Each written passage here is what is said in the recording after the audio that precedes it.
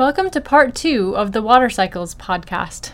In part 1, we heard from Andrew Stoker and Jacob Amon, two Evolver organizers who do water testing and cleanup in New Mexico and California. They gave a great introduction to the hydrologic cycle, describing how water travels through streams into groundwater and the atmosphere. We've just been joined by Casey Greenleen, a health researcher, chef, and artist. Hi, Casey. Greetings. Aloha. Hey, Casey. Nice to meet you. Yeah, so much to share. I took a little bit of notes while you guys were talking, but a few points that I'd love to try to reiterate here is, basically that water is living. Water, to a large degree, is consciousness, and our sacred relationship to it should be thus so that it is structured in a way that it's catered to our own well-being more so than food is, because we are water beings and we live on a water planet. And so a lot of us look at the food issue and look at soil issues, but really water, I think, holds a predominance that's going to play a key role in the major fluctuations of the next 10, 20 years. And so water sovereignty is a certain issue, water purity is a certain issue.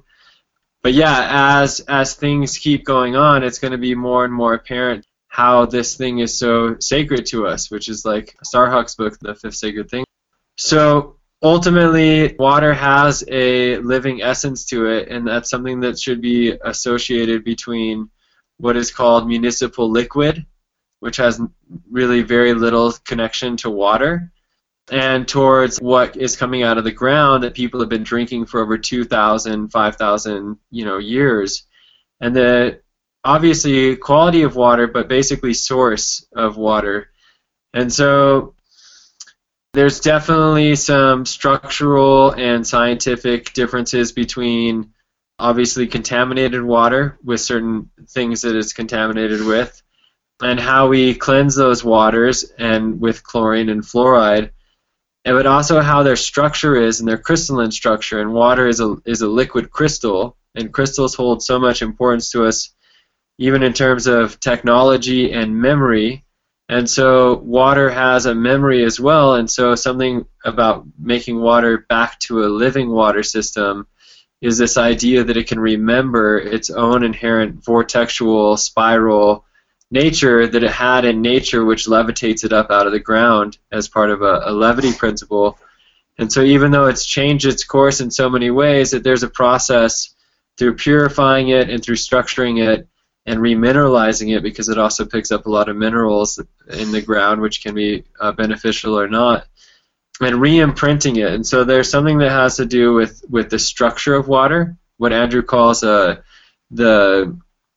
it's the microhydroxyls and hydroxines and how they're configured in hexagonal patterns, which is like the snowflakes and snow, but also Emoto's work, who a couple years back when we did the Evolver Spore with water before, Emoto was a big part of that, and he has a lot of very fascinating scientific studies as to that living quality of water and its relationship, which may be subtle science, but in a sense there's definitely very important things that happen to the water when we debase it, when it has a certain vibration to it or whatever, and there's certain things that we can do to restructure that. Something that I'll mention real quickly is egg technology, and Schauberger's study, who is the water wizard, who wrote 5 different books on water that are well worth reading, translated by Callum Coates. And basically, one of his main ultimate things was the ceramic egg, which creates a mini hydrological cycle to re-imprint, to reinvigorate water to its basic nature or essence, and kind of like cleansing a crystal and getting a crystal back. Same thing with Patrick Flanagan's work with water, where he would actually put crystalline structures into water, and he worked with different waters from the Hunza region, all throughout the world, and noted the different crystalline structures of them, and even just imprinting water by putting aquamarine or quartz crystal in it and leaving it overnight, and how it would literally change the dynamic of the water. There's certainly a lot of things worth mentioning in that, and especially when you're talking about solutions and empowering us, it's how do we avoid contaminated water, and how do we get back into the conversation of where our water comes from and how our reflection with that is. But having something like Water Egg and understanding that we don't just need to purify our water, but that we can actually make it better than just purified water is super important. The other thing I'll mention is down in Peru and other indigenous cultures, which is what Jacob talked about in the global progress of water, and really educating yourself like what you talked about with how water is in so many different regions, is the purification of water. And something that I worked on in Peru was water filtration systems using ceramic, clay, and sawdust, which is very local, very has a means. And in other regions where they would use tufa rock, but that water purity for these regions is super important, not only the scarcity of water, but how do people take dirty brown water and actually make it drinkable? And there's really sincere, easy-based solutions, and there's a lot of other innovative TED Talks and stuff like that on how that's moving forward. But definitely looking at the resources that we have, and again going back to the idea of how certain elite people and the whole ideology behind bottled water, which should be addressed for sure because of what plastic BPA does in water-soluble things with like phytoestrogens or xenoestrogens and the whole plastic and water thing. There's definitely a lot that fascinates me and intrigues me, and something else last on my notes is water technology and this talk about water, and even the petroleum industry, which is contaminating a large portion of this water, is the understanding and adherence that water is also used in a lot of new technological movements which have existed for many years but finally coming out of suppression on many levels. And so water fuel technology, cars running on water, hydrolysis for plasma torches, for water torches, and HHO systems, and all sorts of other applications that water has. And so it's really interesting how it all ties together, basically. That's about all I have to say.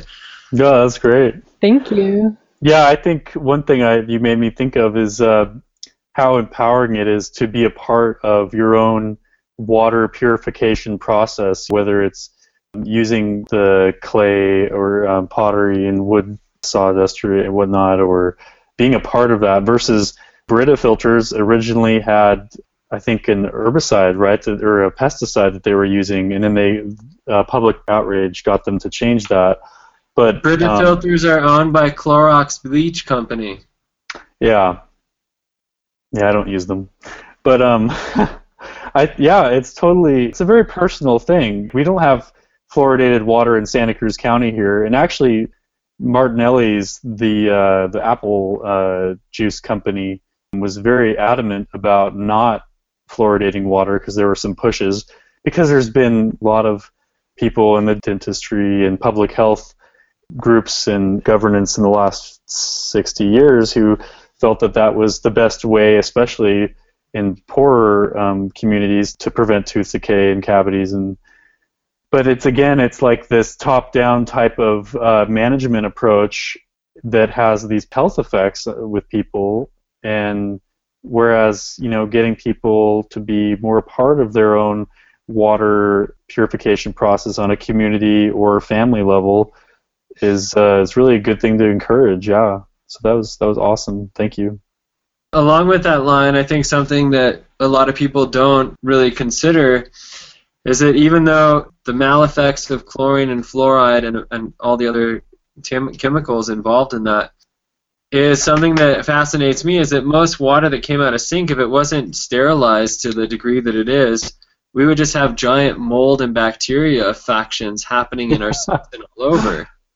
And that's insane. And so it goes also back to this thing that we take for granted, which is our relationship to water in the last 50 years, which is we turn on the spigot outside or out front, and voila, we have water. And so it detaches us, just like from buying packaged meat detaches us from the animal kill.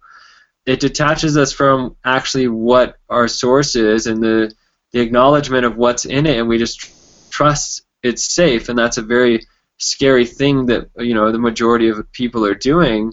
let alone with chlorine and fluoride. But you've heard the statistics of, like, in Denver, where they recycle the water at least 6 times at their water processing plant.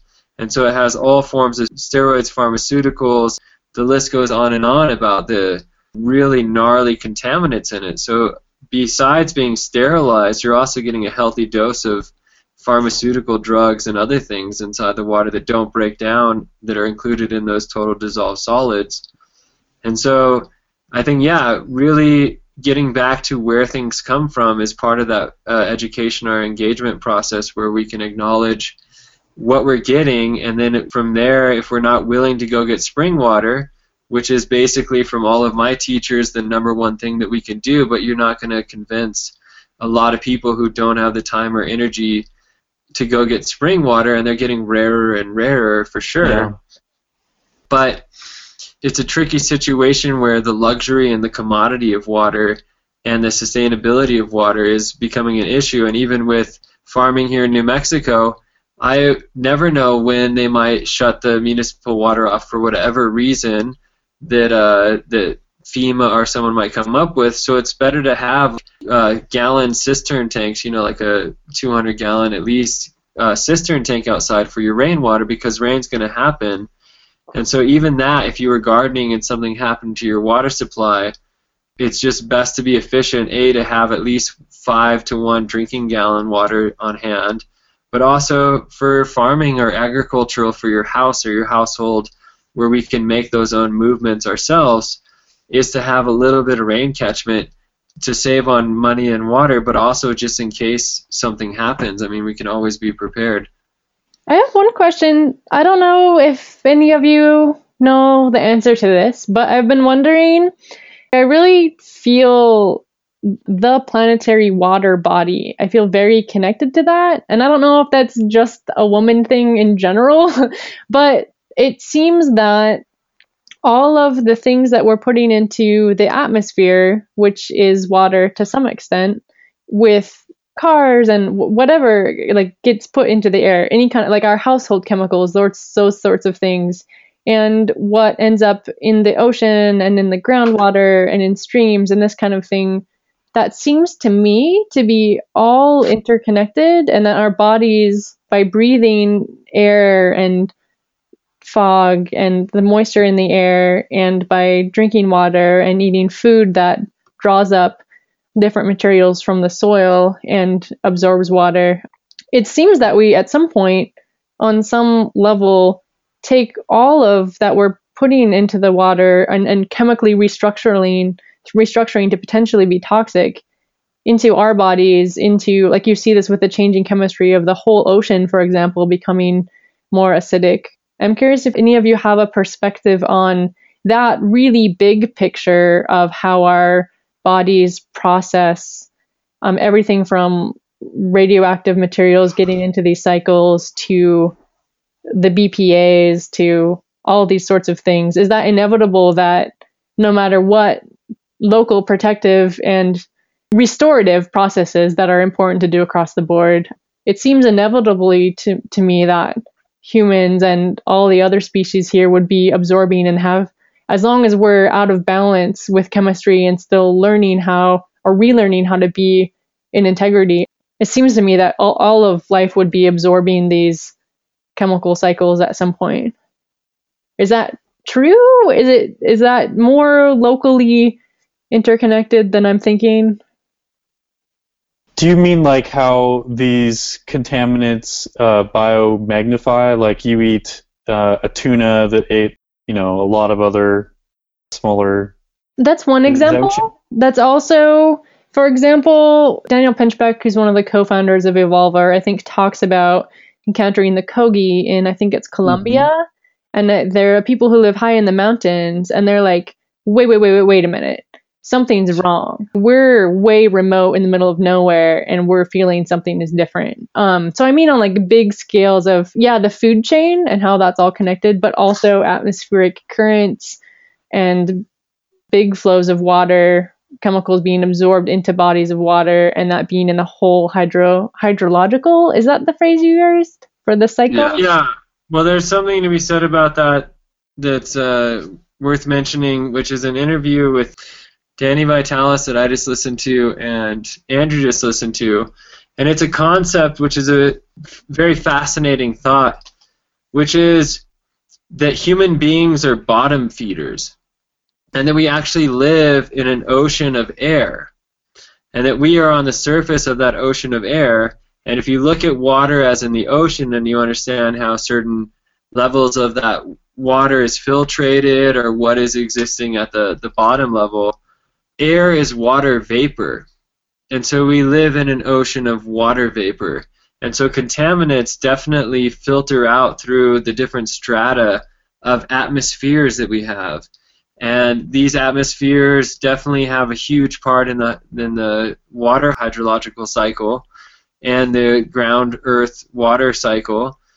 And so those contaminants in terms of what we're doing to the atmosphere are definitely playing into that. And what you mentioned about radioactive isotopes as being one of those things is with upper atmospheric testing, which Danny Vitalis also talks about, we've been in a silent nuclear war for the last 30 years in the upper atmosphere besides what happened with Fukushima.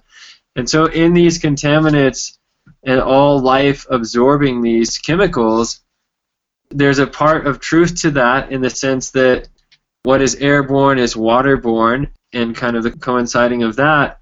But I do believe that there's ways which we can live in integrity that allow us to continue to thrive on this planet. And such ways might be like eating bentonite or zeolite clays to block out or absorb radiation, which is going to be in our food and our water and our air sources, so to speak. But yeah, it's hard for an overall blanket of an iodine and kelp powder, so eating kelp, but knowing our sources of sea vegetables and things like that. It's tricky, and ultimately, outside of the atmosphere and the water issue, I think that there's just going to be, in regards to how we can, there's going to be certain entities and animals that are able to thrive in these various conditions, and other people that are doing certain protocols and structures to be acknowledging how things are changing, and other, which is generally like what Jacob said about the commercially industrial sort of abused societies that have been taken advantage of, is that it's going to really impair and damage those cultures. And it's hard to find a solution for everybody, or whatever that realm takes or whatever. But there are things that I think we can do, or that certain people can do, to empower them to not be so affected. But yeah, it is affecting the entire planet, and will continue to do so more and more and more and more. Well, one thing there's different opinions about the level of radiological contamination in the oceans and where we're at with that relative to all the nuclear weapons testing that was done from the late 40s through, I don't know when they stopped doing that in the oceans as much, but I mean the amount of nuclear weapons testing has of course greatly decreased since treaties in the 1990s and in the 1980s. But most of the radiological contamination in the oceans is from nuclear weapons testing in Bikini Atoll and all those atolls down there. And the U.S., we've exploded over 1,000 or 2,000. Yeah. It's over 1,000. That's impacted the atmosphere. That's partially why we have such pretty sunsets because of some of those particulates. I've been a big fan of James Lovelock for, I don't know, probably since early in college, like 2004, 2005, and I've read most of his books, and he's been a proponent for nuclear power since, he's been involved in nuclear power early, or nuclear research like that in the 40s and 50s, but being the kind of co-originator of Gaia theory and being the inventor of the electron device that first was used to detect CFCs in the atmosphere. Right there, that was a huge positive change. He created this instrument that could detect CFCs in the atmosphere down to parts per trillion. They detected them in the atmosphere. They correlated that to ozone depletion, and we were able to make real policy changes that reduce those impacts. And now the ozone is actually in repair. And there's these. So I think he's a big systems thinker that has thought about this stuff really deeply. And climate change is a very complicated issue, and he's kind of backed off on some of his more alarmist views that were cited by the IPCC and Al Gore and Inconvenient Truth. And he's now stating that because of the amount of particulate contamination in the atmosphere due to industrialization, temperatures are not rising as fast as would be predicted by the increase in CO2 levels. So life is a strange thing. I mean, temperatures have definitely, the mean temperatures have definitely not been increasing as much as Al Gore and the IPCC was predicting in 2006 and 2007. It's still an issue for sure, and we still should be doing everything we can to prevent climate change and prevent any types of methane releases and CO2 and excess water vapor and all of that. But it's just fascinating how first we dealt with CFCs in the atmosphere, which is really a very simple problem. You know, they were able to make this simple correlation, and they were able to make policy changes, and it's helped. But climate change and how we get our energy through nuclear power versus fossil fuels versus solar, you know, these are complicated. And personally, I feel like the more and more we can focus on renewable and safe energy acquisition and also reduction of demand and appropriate technology and appropriate scale is definitely essential. But like with the impact of Fukushima and the BP oil spill, that's just industry run amok, and that's where people should be fucking outraged, because that is a complete and utter failure to actually have effective regulatory apparatus out there. Like, I mean, yeah, I think it's so important to see and to see that connection. And even what I love about the Gaia theory is just the emphasis of the interconnected organs of one being, of this body that we live on, and how, you know, certain things that it's insanely complicated, and it is so true that those original models and ideas of what was just global warming it's becoming more and more difficult to see, and that those predictions are not coming true necessarily. And even like how with more volcanic eruptions that have been going on, putting more particulates in the air actually exactly effects, which they also produce methane, and so it's again not one-sided. Also, right. More and more research looking at how greatly we're impacted, our planet and the planets of our solar system are impacted by the sun, and how so much of the solar radiation and changing, and we've been going into a solar minimum and looking at possibilities of that cooling temperatures can also be affected by that type of radiation, maybe even particles and energy that is like out of our solar system as well, different energy clouds that our solar system moves through, because our solar system is moving through the galaxy, and potentially, depending on who you talk to, even a binary star system with another one. But it's whoa. I know, right? It's so interesting to like. That's cool. It's, I believe, Sirius B is anyway. Like I don't know enough about it, but it's that Walter Cruttenden guy. And the whole. I mean, another piece too is, as far as our emerging science and ideas, is like the electric universe. I don't know if you've looked into those guys at all, but some really solid research in looking at the model of, I mean, really the cosmos, and how electrical potentials between planets could cause, like, I mean, I guess the main current thing with it is connected to the hydrologic cycle is comets. And so the whole theory was an idea is that, water came here via comets. And the more research, because there's a lot of actual probes going out to comets that have been passing by, is the more that we see, the more that they're not made of ice, like they're made of rock, and that these views of these are it's not supported. And so they've actually found, and via their plasma studies and looking at water and water plasma, essentially a fourth phase of water, to see that we can actually create water via electrical fields and hydrogen in the atmosphere. And so the idea is right now that there's less of this charge between planets, and especially when planets move closer to each other. And they even reference like the great conjunction of other planets were actually in alignment, circumnavigating the sun in alignment in straightways.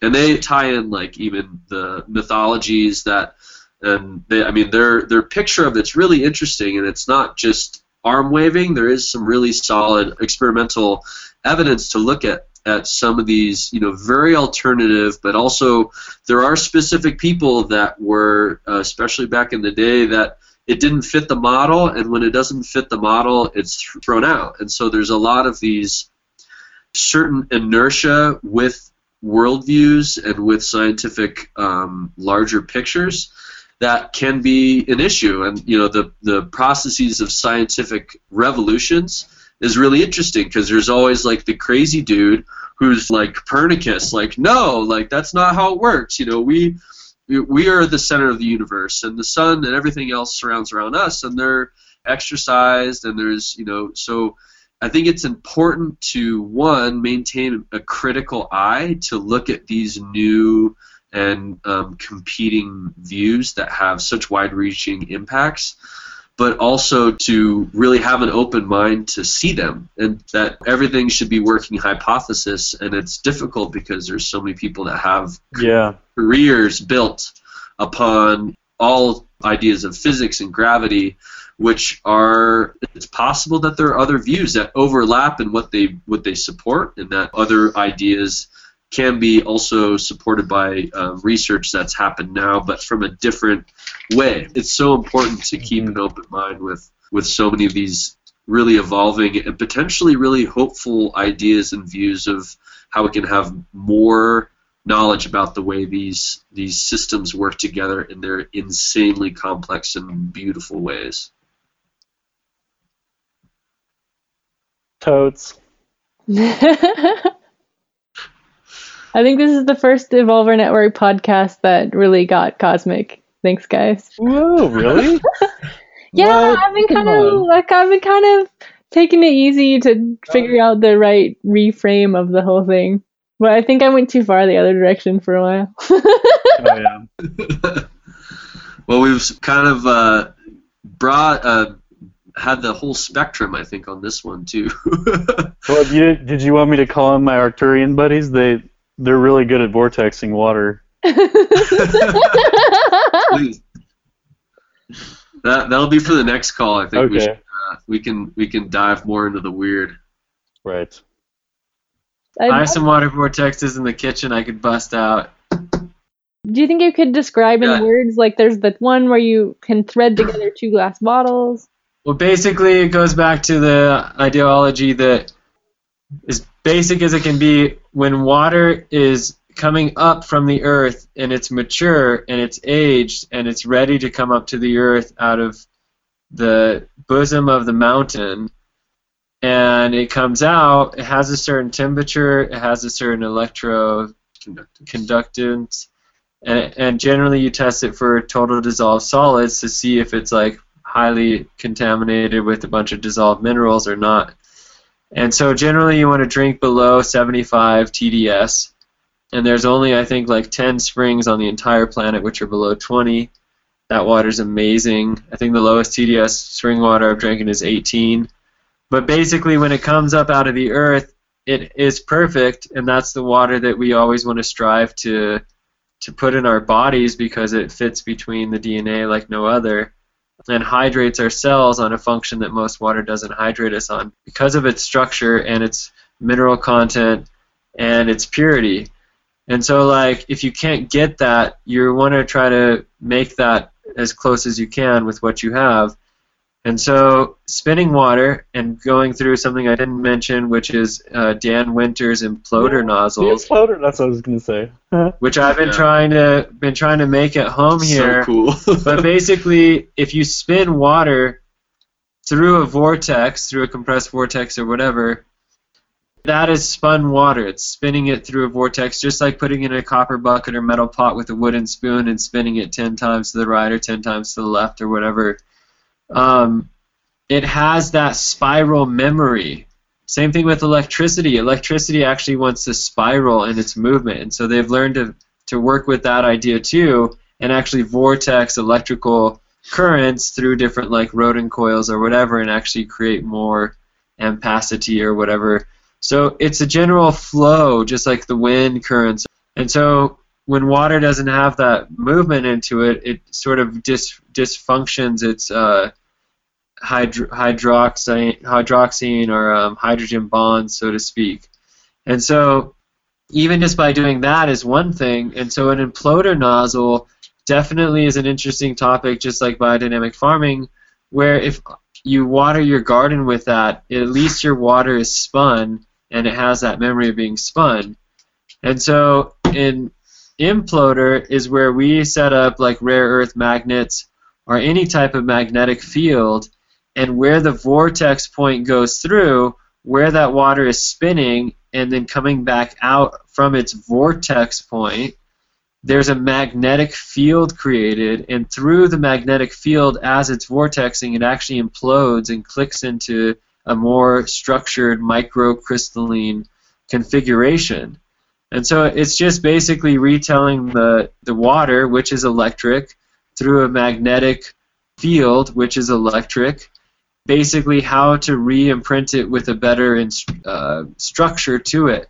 And so we have different imploder bottles that we use to spin through. We also have like 3 gallon to 3 gallon. There's ways to make a 5 gallon bottle spin into a 5 gallon bottle.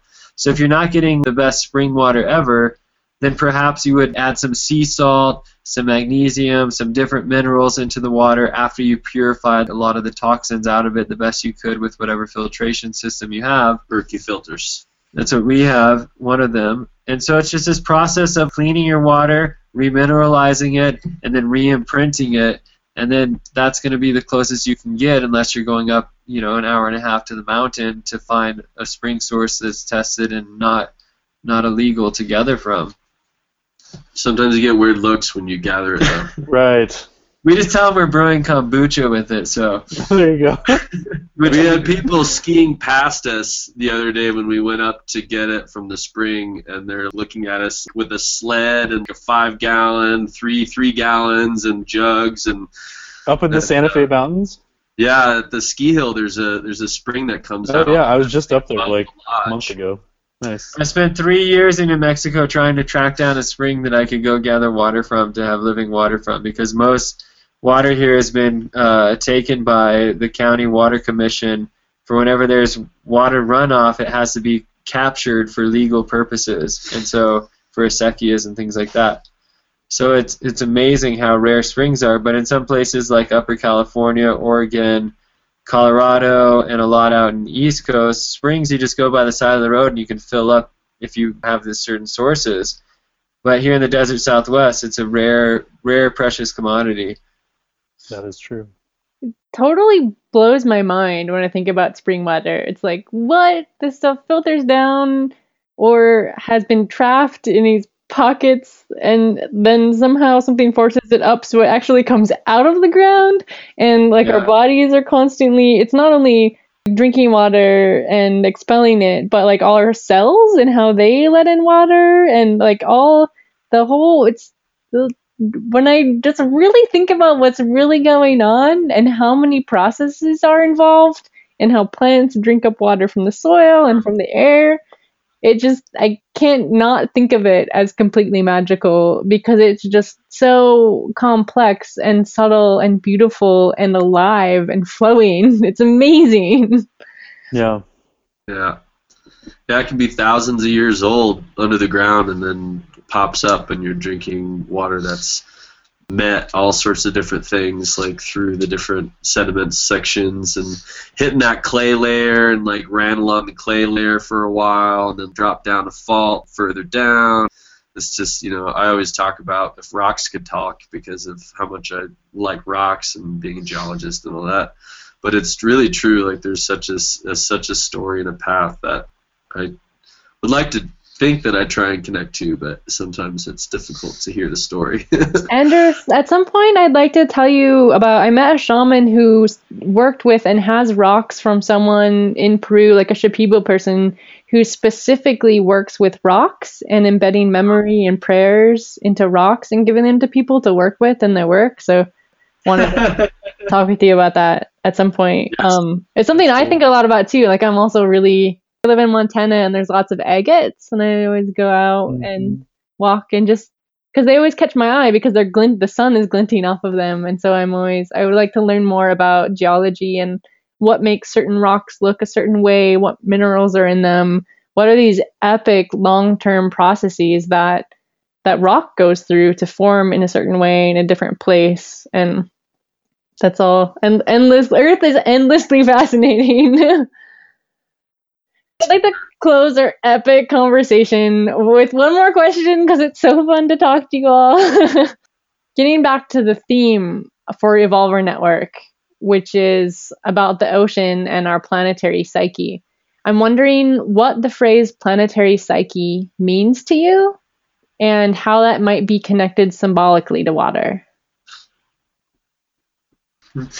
The ocean of mind. Our planetary psyche, I think of Jungian when I think of psyche, but yeah, definitely conscious, unconscious, and what is brought to light or what is awakened within us versus kind of what is more hidden or unconscious or more subverted through a process. And so with the ocean being what it is, and this theme, which is the whole body of water on our planet, and a giant filtration process, which has its own issues outside of groundwater that are really important to understand, especially the ecology that lives in our oceans and the delicate balance which that's going through. Mm-hmm. But yeah, just the ocean of mind and how related those two are in terms of the theme for this quarter. Guess I'll piggyback on that, and what I was thinking was the connection to the concept of the noosphere with Chardin's work, and a lot of people have kind of, I think, come up with it also after him, but even separate from, but it's just the idea of our kind of global mind and how our process of awakening is this kind of becoming more clearly contacted by that knowing of connection, and even like Rupert Sheldrake's work with looking at morphogenetic fields and evidence for that information and stuff is shared non-physically, non-via matter, but potentially via fields. And so I guess I would kind of connect the idea of, and would hope that our continued awakening towards the importance of water and the interconnectedness of it on our global and interplanetary scale even, but especially the global scale, is us awakening to that global mind kind of in a synchronous way.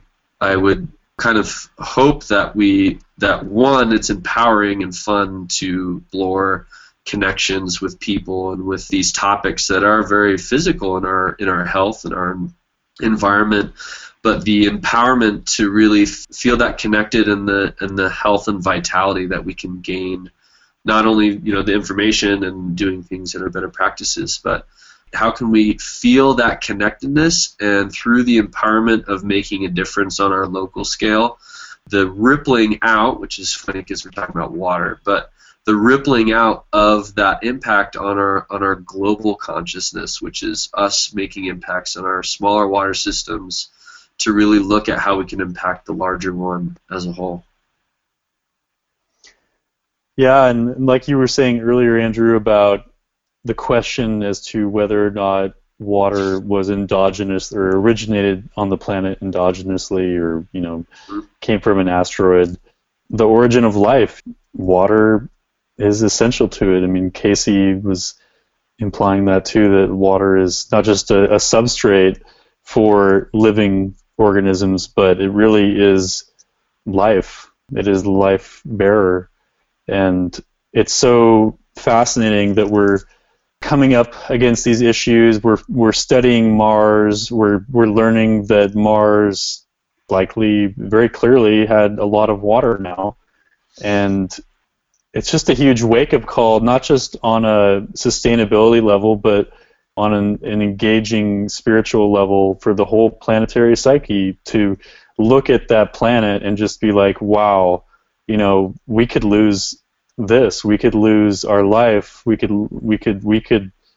I mean, it seems unlikely in some ways that we could do that, but at the same time, it is kind of that call to that level of engagement with the life-bearing force that is so well. I mean, it's not the Father, Son, and Holy Spirit, but it's some other kind of Trinity, some kind of triple goddess thing or something. But yeah. But so Casey he wrote this down, and I'll say it for him. But okay. He made the connection that we've moved into the age of Aquarius, which is actually the water bearer. Right. So it's interesting that we bring up this subject in this time of awakening towards this consciousness, water as symbolic of consciousness, and this global connectedness that we need to have really for our conscious evolution to be able to actually maintain our life here in a way that is a way. I mean we've gone through last ice ages, and there have been huge die-offs of our species, and obviously larger ones before that of other ones. But we have been in the ebb and flow of concentrations of our species here on Earth for sure. And our history and deeper knowledge of that, I think, is only in the fields, as it were, and less in our physical stuff. I think Graham Hancock really has some incredible research and evidence to look at those ancient civilizations, at least the very small fragments that we have to view. But yeah, it was funny that it's so important piece of where we're going and its power to move us and empower us through it. Oh. Well, thank you. Thanks for having this call, Magenta. Yeah, good job, Magenta. Good job, you guys. This has been the most fun conversation I've had in a while. Awesome. Yeah. Thank you so much for facilitating in a beautiful way and getting people together. It's important. Super gratitude to all of you from all the currents of flow in the Evolver network, with all the beautiful people with their minds and hearts and connection to nature and the cosmos, and really grateful for this integrative and informative science conversation as well, and wishing you love and growth on your paths, and looking forward to the next time that we meet in physical space or cyber world. Woohoo! Yeah, Blessings. definitely. Thank you. Cool. I want to come visit you guys too next time in Santa Fe. I'll be there this summer. Take me with you. Hey. Our other water wizard has arrived. Awesome. No way! I haven't seen you in so long. Yeah, it's been years. How you doing? Hi, I'm doing really well. How are you? Doing great.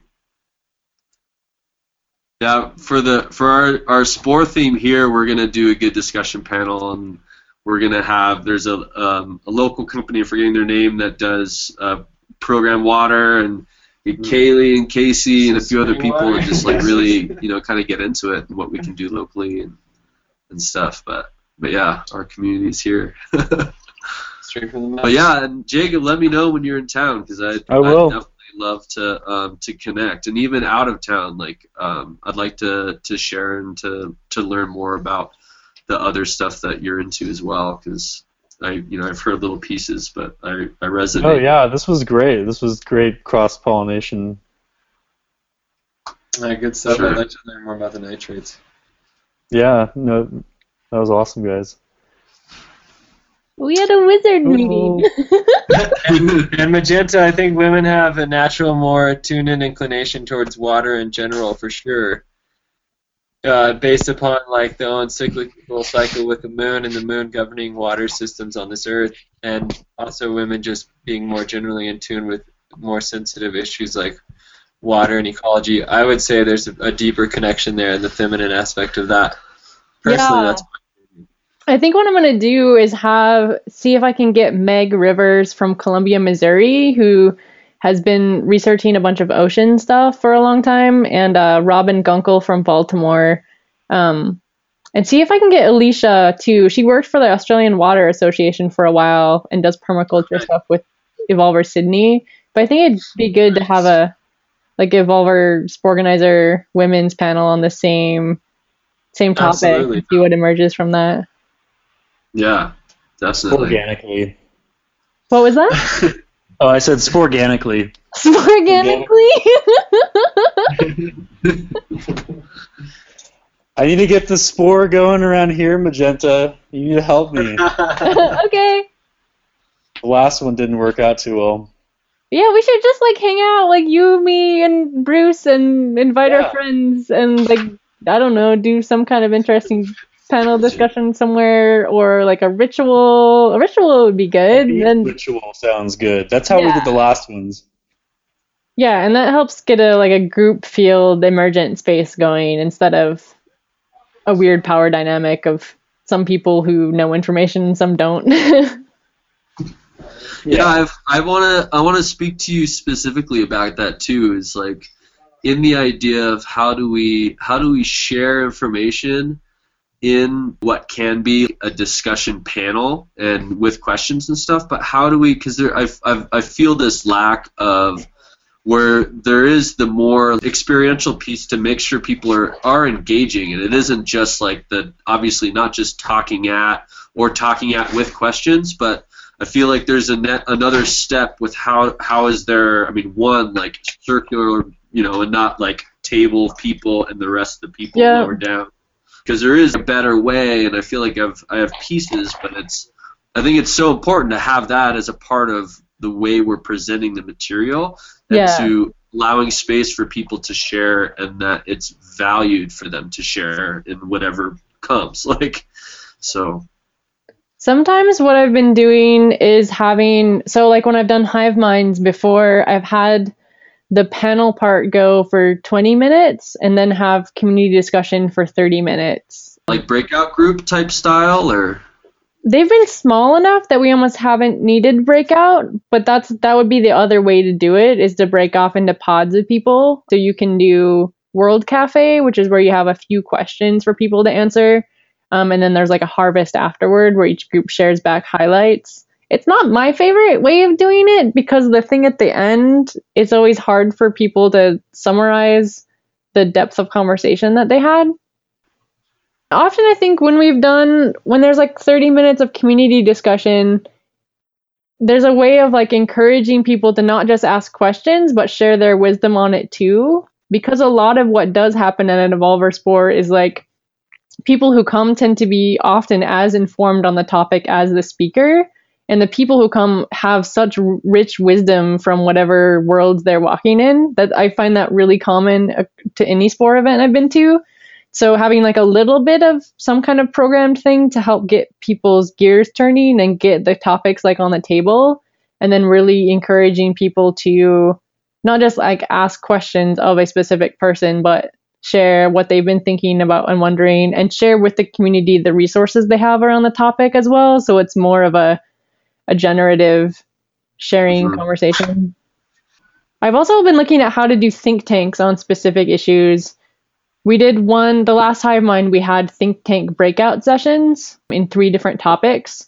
We didn't get very far. I don't think we allowed enough time for it.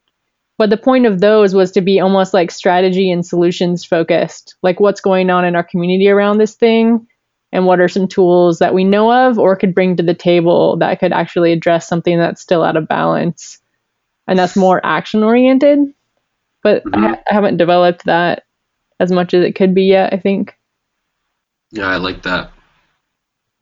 I think a think tank would work best if you get in a big tank of water. Ooh. Maybe a hot springs, I don't know. Yeah, right? Oh, man, Deep Creek Hot Springs, which I just did a road trip out to California. I was in Southern California. Joshua Tree, which is like I've spent so much time there because I went to college in Claremont. Oh, cool. Claremont, McKenna, and Pomona is where I studied. But I'd never been to Deep Creek Hot Springs, which is if you go on I-15, like out of San Bernardino County, you cross the San Gabriel Mountains, and then you essentially pass the mountains, you turn right and kind of hook back and right to the to this private property, and you hike in. But it's my favorite hot springs, and San Antonio. Oh, it's not that far from Lake Arrowhead. Yeah, it's not that far. And it's incredible. And the traffic has increased over the years, as always, and there's more trash and even like running into people who are like so wasted. And this girl was having such a temper tantrum. It was pretty funny as we were hiking down. Yeah, but there's always weirdos at hot springs. Yeah, totally. And there's beautiful weirdos, and there's there's all sorts of I've been harassed before. Yeah, I'd highly recommend that hot spring. That sounds cool. Yeah, that's a nice area. I go down there quite a bit too. Yeah. So and we're up in the Mojave on that trip too, which is just I love granite, ton of climbing and scrambling around on. So, well, I think I better hop off and eat some dinner. Me too. Word. But wow, thank you guys. This was so awesome. Yeah. Yeah, and thanks for that. Obviously we get into the kind of heavier stuff because as far as like, at least for my practice and work and stuff, it's tough to contextualize it and frame it in a way that's more accessible, because I could even I hear other people hearing what I'm saying, and it's tough. I don't know, I think it's always a dialogue with meeting it halfway with the scientific information, and also how do we make it hearable from everybody. And you did a great job of kind of grounding it, Magenta, and like I really appreciated that piece of your facilitating side of it for sure. Totally, yeah. It's because it's a topic that's in people's minds now, but if people get overwhelmed by the complexity of it, then they start to shut it off, and it just becomes too much in the context of everything else that's going on in the world. And in reality, it's coming into consciousness. People are researching this stuff more, and we're just here participating in that. Thank you so much to Andrew, Jacob, and Casey for joining us and sharing their wisdom and experience. I hope you enjoyed this tour of water science. This podcast is part of Evolver Network's global campaign to educate about watersheds and our symbolic relationship with water. Please visit our website to learn more at evolvernetwork.org. You can find out if there is a local Evolver chapter in your city where you can learn hands-on skills to conserve water and restore natural waterways. You can also join the conversation online via Facebook, Twitter, and Instagram by using the hashtag OceanDreams. One simple thing you can do to form a closer relationship with water is to come up with a ritual related to it. Perhaps by doing a meditation with the first water that you drink in the morning, or taking a walk to a body of water near where you live. By forming a more intimate relationship with water, we can find our way back to right relation with the planet's rich, interconnected ecosystems. Thank you for listening, and I hope you'll join us for another episode of the Evolver Network podcast.